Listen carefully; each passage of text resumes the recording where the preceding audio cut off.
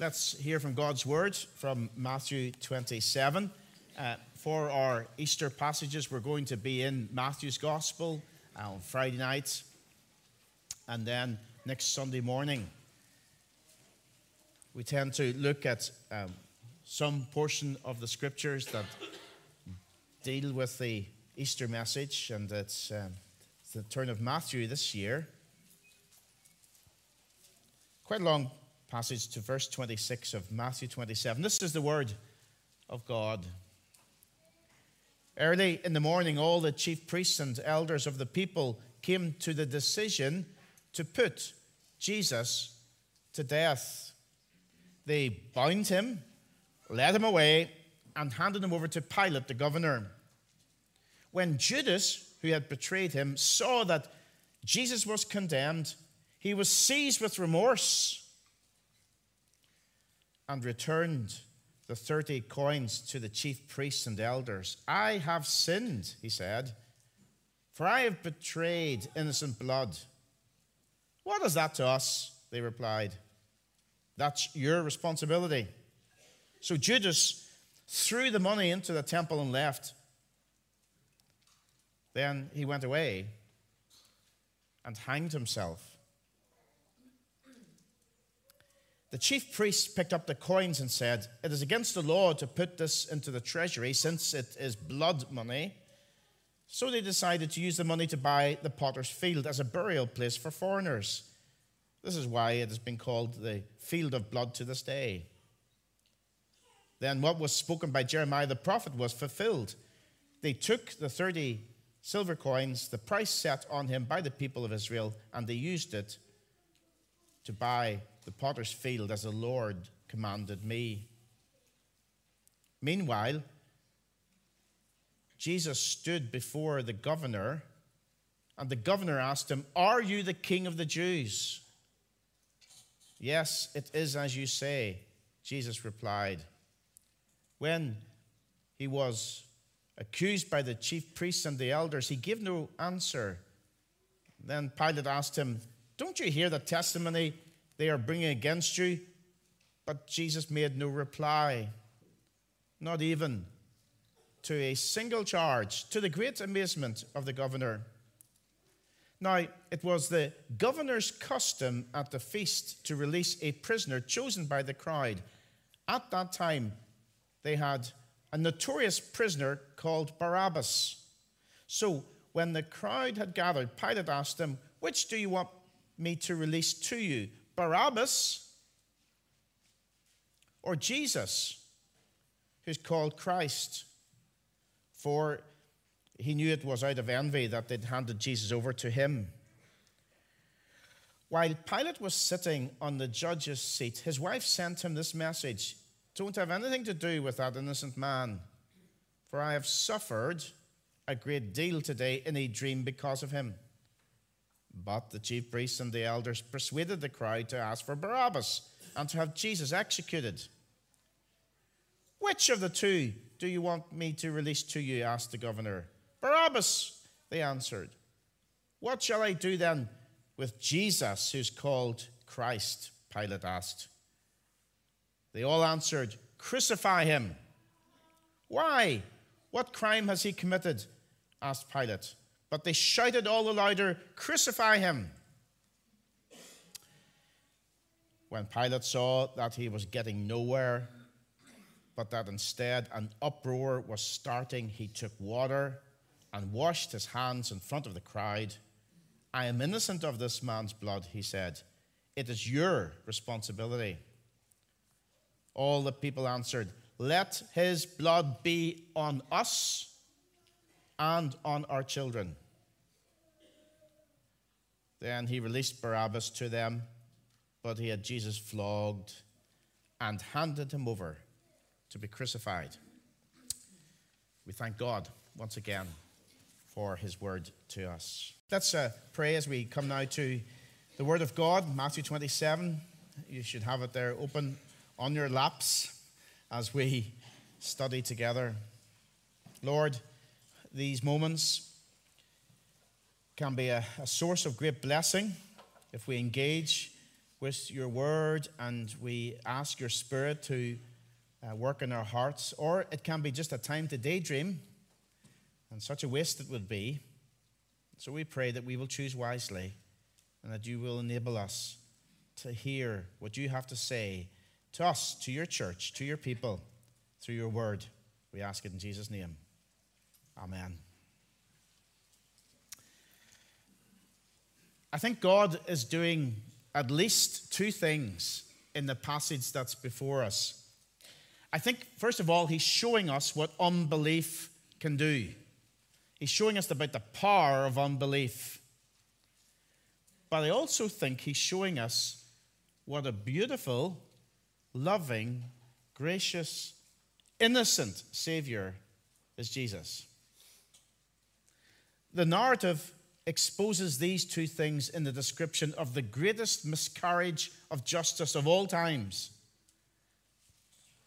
He who was truth faced lies. He who was love faced hatred. He who was the Lord of glory was mocked and spat upon and beaten and eventually killed.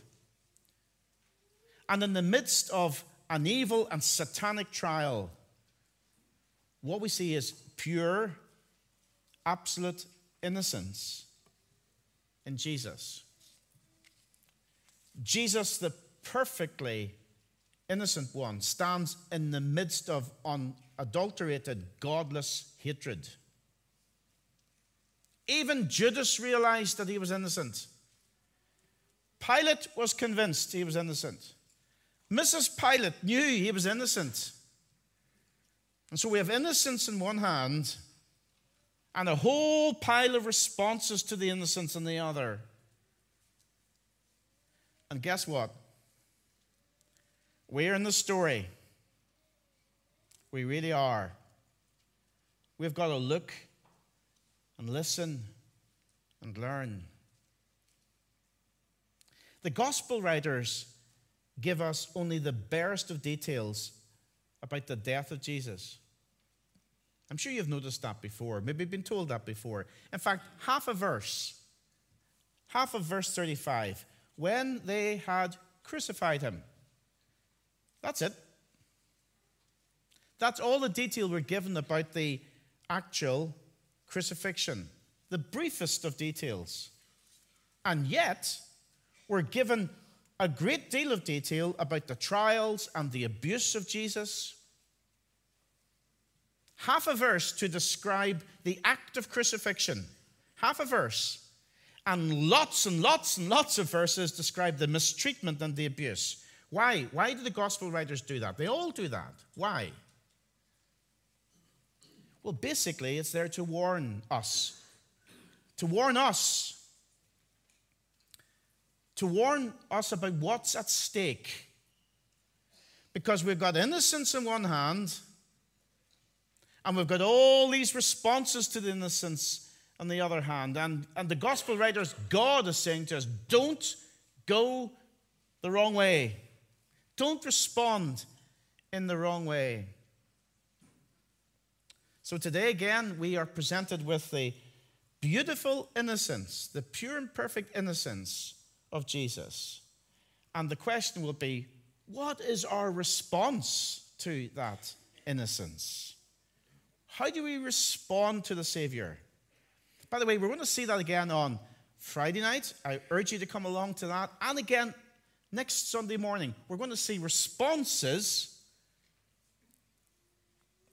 to the innocent Savior crucified and risen. Now, Jesus takes center stage as he always does. He is the center of all the attention. But there are other characters and other groups in this passage before us today. Judas is number one. You remember that from the beginning of the reading. Then we have the religious leaders. Then we have Pilate and Mrs. Pilate. Then we have the crowd.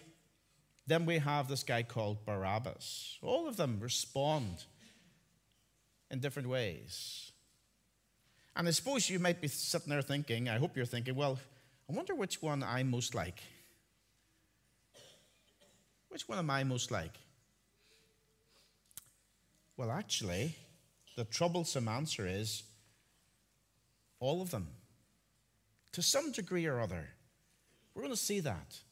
At least I am. Alastair McNeely is in each of these different groups or individuals in some way. And the gospel's calling me to change, to be changed in the power of grace. See, our response to the innocence and to the saving work of Jesus brings either joy or trauma. And our response, I suppose, will determine which. Let's look at each individual one at a time and see what we might learn. Responding to Jesus is the title. What about Judas? Because what we see in him is continual rebellion. That's his response, continual rebellion. Verse 3, when Judas, who had betrayed him, saw that Jesus was condemned, he was seized with remorse and returned the 30 silver coins to the chief priests and the elders. I have sinned, he said, for I have betrayed innocent blood. What is that to us, they said? That's your responsibility. Seems like a good start, but let's stick with it, because the rebellion continues in Judas. What a waste, this guy called Judas. His story ends in total despair. There's lots of emotions, you notice that, but no repentance. I suppose that's the key thing we want to learn. Seized with remorse, verse 3, he was. Yes, there was anguish, but no repentance. Sorrow for what he'd done, but he didn't turn in faith to Christ. There was shame, but he didn't seek forgiveness. His eyes were open. That's good. Isn't it good? When Jesus, who had betrayed him, saw that Jesus was condemned, his eyes were open. Good. But he tries to fix things by himself. Bad. Bad. He returned the silver coins to the chief priests and the elders. I have sinned, he said, for I have betrayed innocent blood. At least he calls it what it is. It's sin. He says, I have sinned. I'm sure you noticed there, he didn't get much spiritual direction from the spiritual leaders. What is that to us? That's your responsibility. Your fault. Too bad. Too late. And he went away. He threw the money at them. He went away. And tragically, horribly, shockingly, he takes his own life. What was Judas trying to do? He was trying to clear his conscience. He was trying to purchase a clean conscience. And in doing so, in the wrong way, in this way, he merely continues his rebellion. He merely continues his rebellion. He actually tries to pay for his own sin. The first way was, take the money back, take the money back. And when that didn't work, he says, I'll take my own life. Take my own life. And that didn't work either. Because it's only the death of Jesus, not the death of Judas, that can set our conscience free. He made an awful mistake. Yes, there was clear regret, remorse, but no repentance. And so, ongoing or continual rebellion, we might call it. Here's how Paul writes about repentance. Godly sorrow brings repentance that leads to salvation. But I've left a little bit out there, didn't I? And leaves no regret. Yeah, but no, it's all there, sorry. Godly sorrow brings repentance, leads to salvation, and leaves no regret. But worldly sorrow brings death. That was a senior moment I had there. And that's exactly what happened with Judas. Lots of sorrow, but no repentance. It's easy to be sorry, isn't it? Sorry that we've made a mistake. Sorry we've got things wrong. Sorry we got caught. But that's not godly sorrow. Godly sorrow leads to repentance. Worldly sorrow leads to death. And any response to our sin other than repentance is actually, friends, useless, it's worthless, it's dangerous. And if only he had waited for Easter Sunday, if only he had waited for the resurrection. But no, a tragic waste. He thought, there's no hope for me. I feel a lot of emotion, he says, but I'm not going to trust in the only one who can save me. See, remorse is not the answer. Repentance is the only answer. I ask you, how do you respond to sin and unbelief? Oh, I'm sorry. Caught again. Challenged again. But no repentance.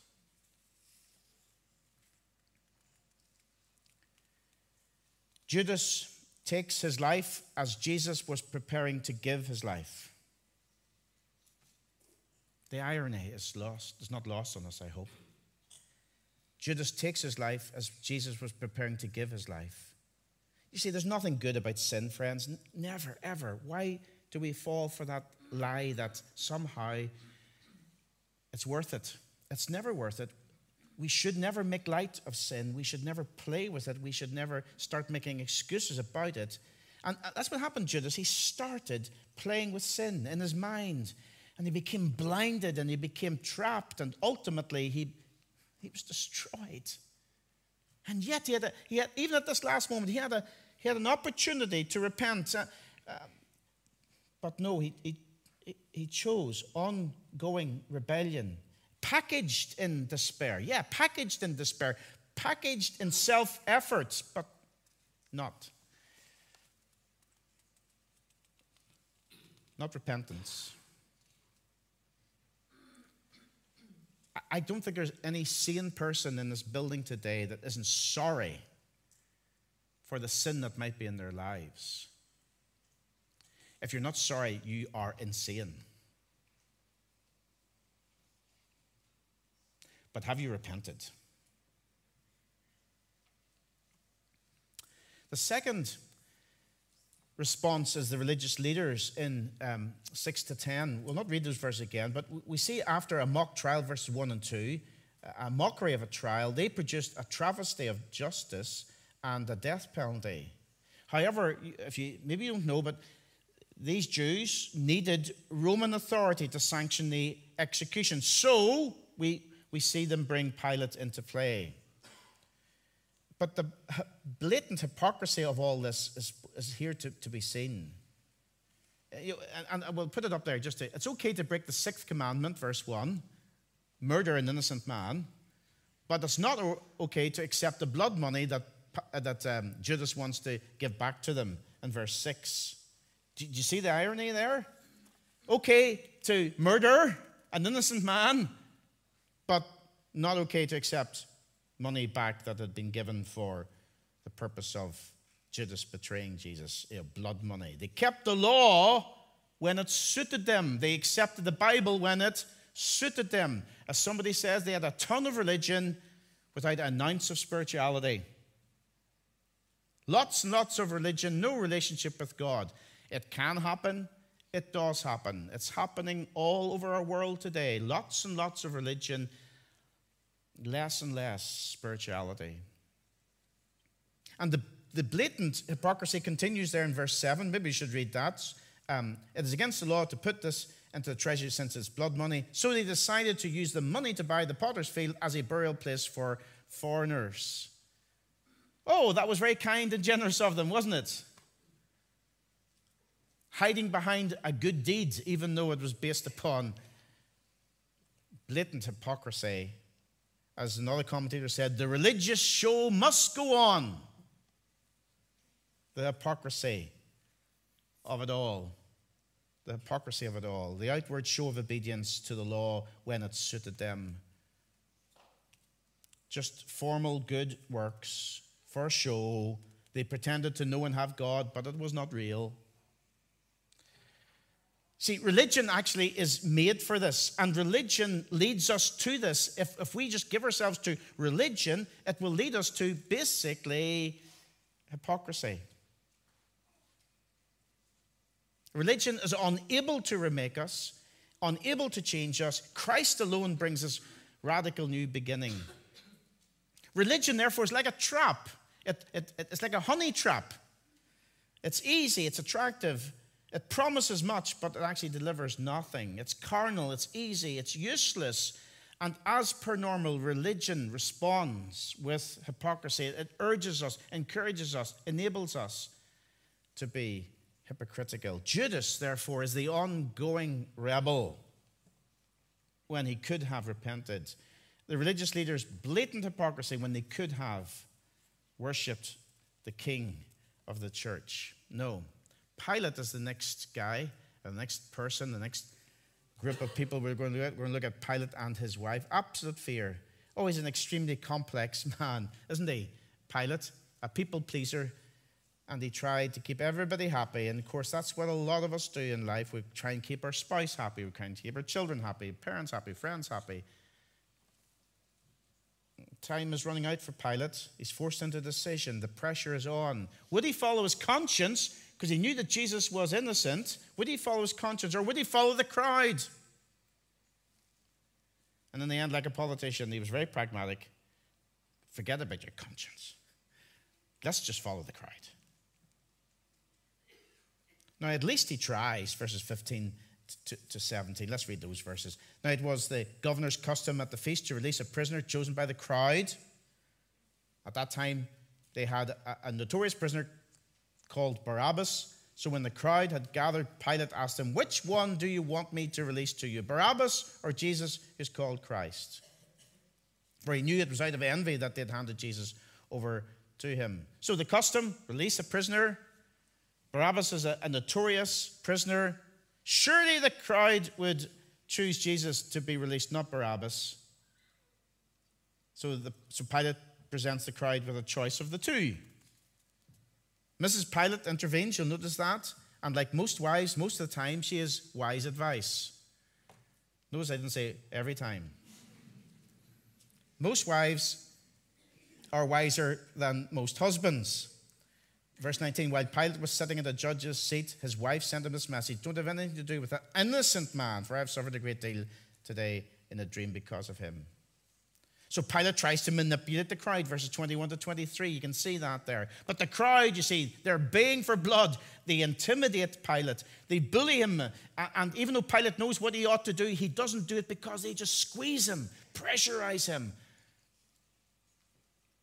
And in verse 24, he basically shifts the blame. When Pilate saw that he was getting nowhere, but that instead an uproar was starting, he took water and washed his hands in front of the crowd. "I am innocent of this man's blood," he said. "It is your responsibility." But he could have washed his hands 1,000,000 times, and he would never wash his guilt away. Our hands are guilty. Mine and yours. We put him on the cross. It was for us he died. Us. We're all guilty. We need to show faith. "Oh, but am I really like him? Am I really like Pilate? Am I as bad as that?" Maybe not in a spectacular way. No, of course not. That was a unique situation at a unique time in a unique way. But subtly, very often, we can be like Pilate. A lack of courage to act. Full of fear of the people near us. So husbands and dads just will not stand up and be husbands and dads for fear. Can't make that decision about the call to salvation, or obedience to the living God, or a life of holiness, or commitment, or service. We know that all these things are right. We do. Our conscience tells us again and again, every time we hear the word of God, there it is, the same message, same drumbeat. But fear stops us doing what is right. And everything in his head and heart will say, "Do the right thing, Pilate. Let him go. He's innocent. Release him." Even his wife said, "Don't do the wrong thing, husband." But in the light of the facts, the innocence of Jesus, he was faithless. He hadn't the courage to do what is the right thing. I wonder, is that your problem? You know what is the right thing, but you struggle to do the right thing out of fear. Oh, I will let them down. The cost is going to be too great. The fear of God paralyzes us. I say to you again, believe the gospel. Look in the mirror of the gospel. If you're going to fear anyone, fear the living and true God, who will hold you to account. Oh, yes, he will. And me too. So Judas, the ongoing rebel, the religious leaders, blatant hypocrites, Pilate, fearful. What about the crowd?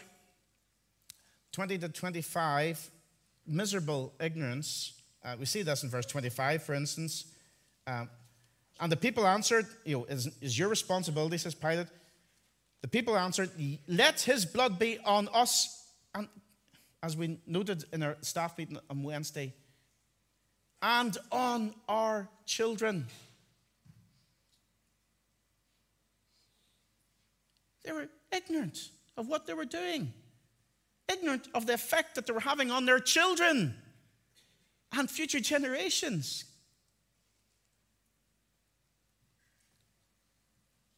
They hadn't a clue, and they seemed happy in their ignorance. And the crowd were united in vicious hatred. Kill him! Crucify him! Get rid of him! We don't want him! That's an example of mob rule and blackmail. And they wanted a thief, a murderer free, and they wanted Jesus dead. Snarling for blood, demanding his death. Palm Sunday, as we thought about with the children. Oh, Jesus is king. Oh, here he is. He's the king. Now crucify him. A week's a very long time in everything, even here in Jerusalem. Ignorance leads to rebellion. And by nature, do you know what we say? By nature, we say to God, we don't really want you. Or we want you in a limited way. We don't want your rule, or we'll accept your rule in some things. We don't want you as king. Independence from God. It sounds like freedom, doesn't it?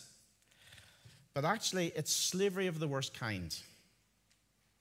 We're slaves to ourselves. We're slaves to sin. Ultimately, by the way, and we don't want to hear this, we're slaves to Satan. Do we really want to be ignorant of what's going on? The last thing is Barabbas. The last character. He's a major part to play, would you believe it, in the whole thing, but we don't hear him speak and we don't see him act. He's a murderer, a rebel against the Roman nation, the Roman government, and he wanted to destroy Rome. He's guilty as charged. He deserves death, but the innocent man, Jesus, took the place of the guilty man, Barabbas. And if you can see Abba, you can see Abba in Barabbas. We know Abba means father. So his name means a son of a father was set free because of the one who was the son of the father. Again, just the beautiful way the gospel works out and shows us the revelation of truth.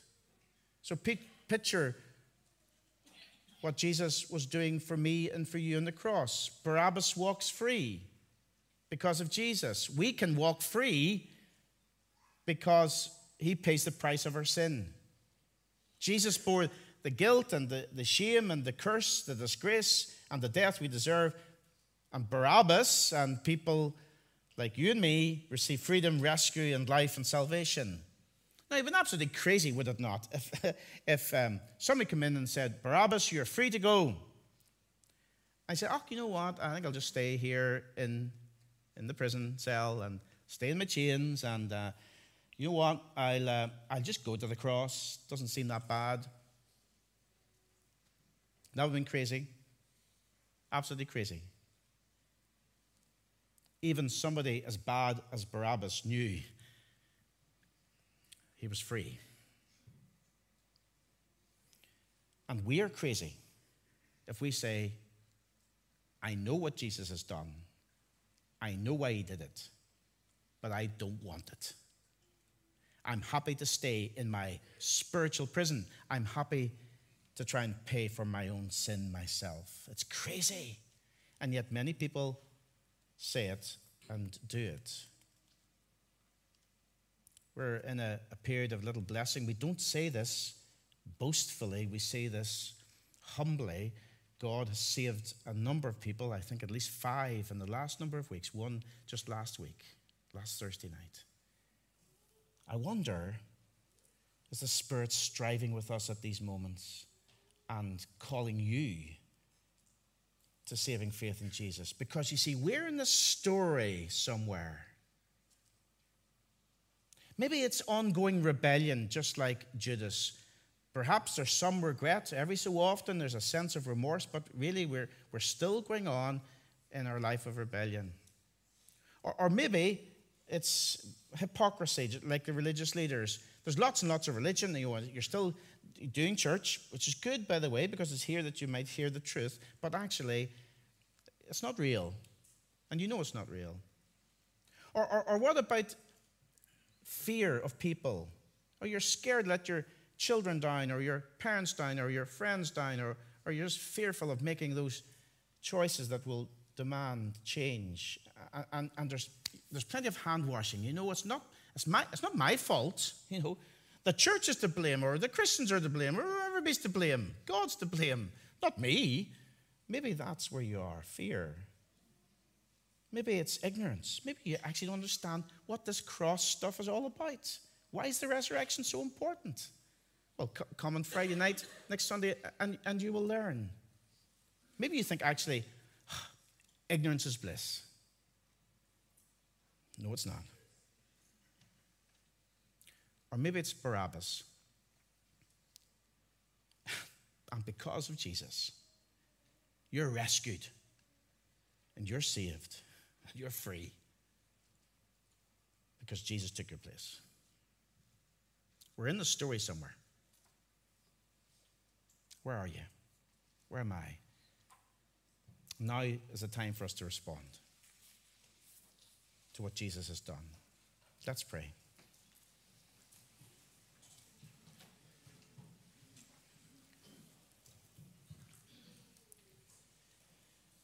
In fact, I'm not going to speak for a minute or two. That's going to be very hard for me, as you might know, but I'm going to let you, where you're sitting right now, in the quietness of your own heart, respond to the innocence and the beauty of our Savior.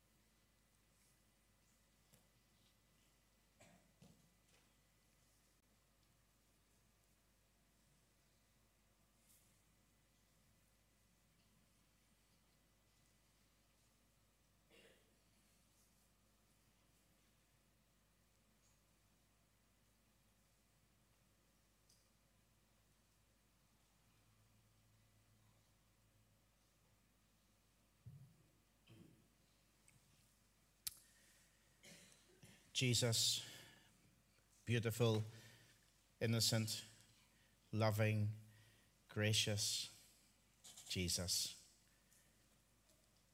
Thank you for telling us the bad news so that we might receive the good news. And we pray that as we think about these things, as we hear and seek to understand your gracious warning to us, and also as we seek to hear and understand your gracious invitation to us, may we not waste it. May we not continue in any kind of rebellion or pretense or fear or ignorance, but may we indeed be rescued from ourselves and from our sin.